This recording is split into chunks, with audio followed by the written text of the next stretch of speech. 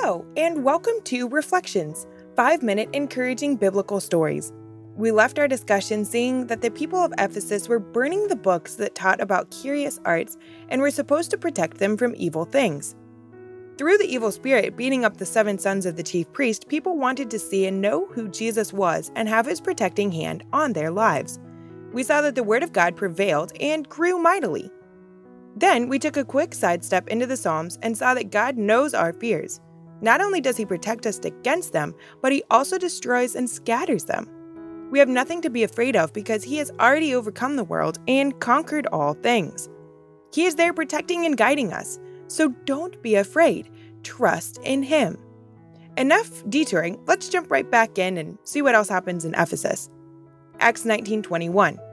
After these things were ended, Paul purposed in the Spirit, when he had passed through Macedonia and Achaia, to go to Jerusalem, saying, "After I have been there, I must also see Rome."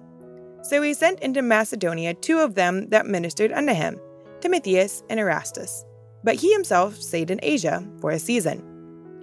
Well, Paul, after being here for over 2 years and God mightily using him to spread the gospel unto all people, is getting a bit of an itchy foot, it would seem.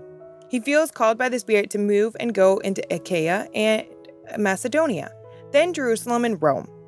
If we remember back several episodes, we saw that all the Jews were banned from Rome, which is why Paul was able to meet Priscilla and Aquila in Corinth.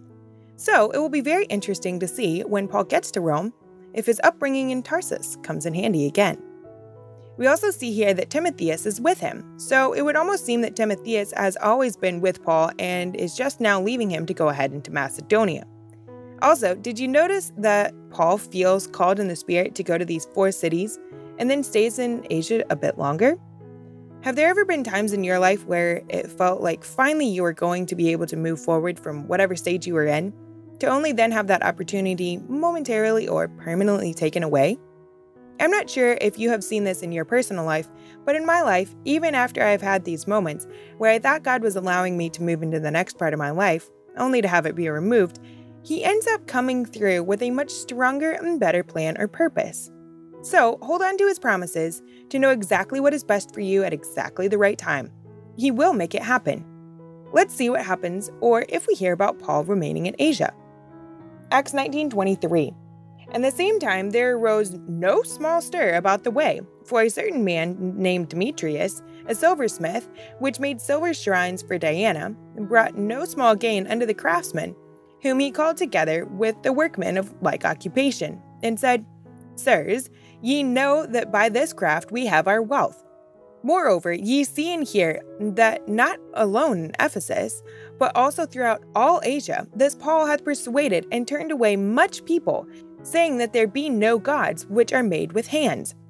So not only is this our craft in danger to be set at naught, but also that the temple of the great goddess Diana should be despised, and her magnificence should be destroyed, whom all Asia worshipeth.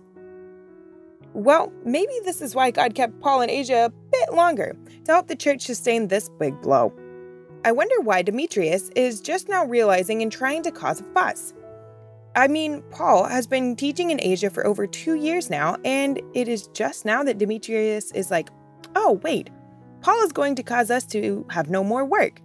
Seems like Demetrius was very good at what he did and sold his things at a very high price, similar to what we saw with the books and their superstition. Did you also notice that Demetrius calls together the craftsmen and the workmen of similar occupation, and then doesn't just suggest that Paul's preaching will hurt their industry, but will have a broader impact? He says that the temple of Diana is going to be despised and her magnificence destroyed.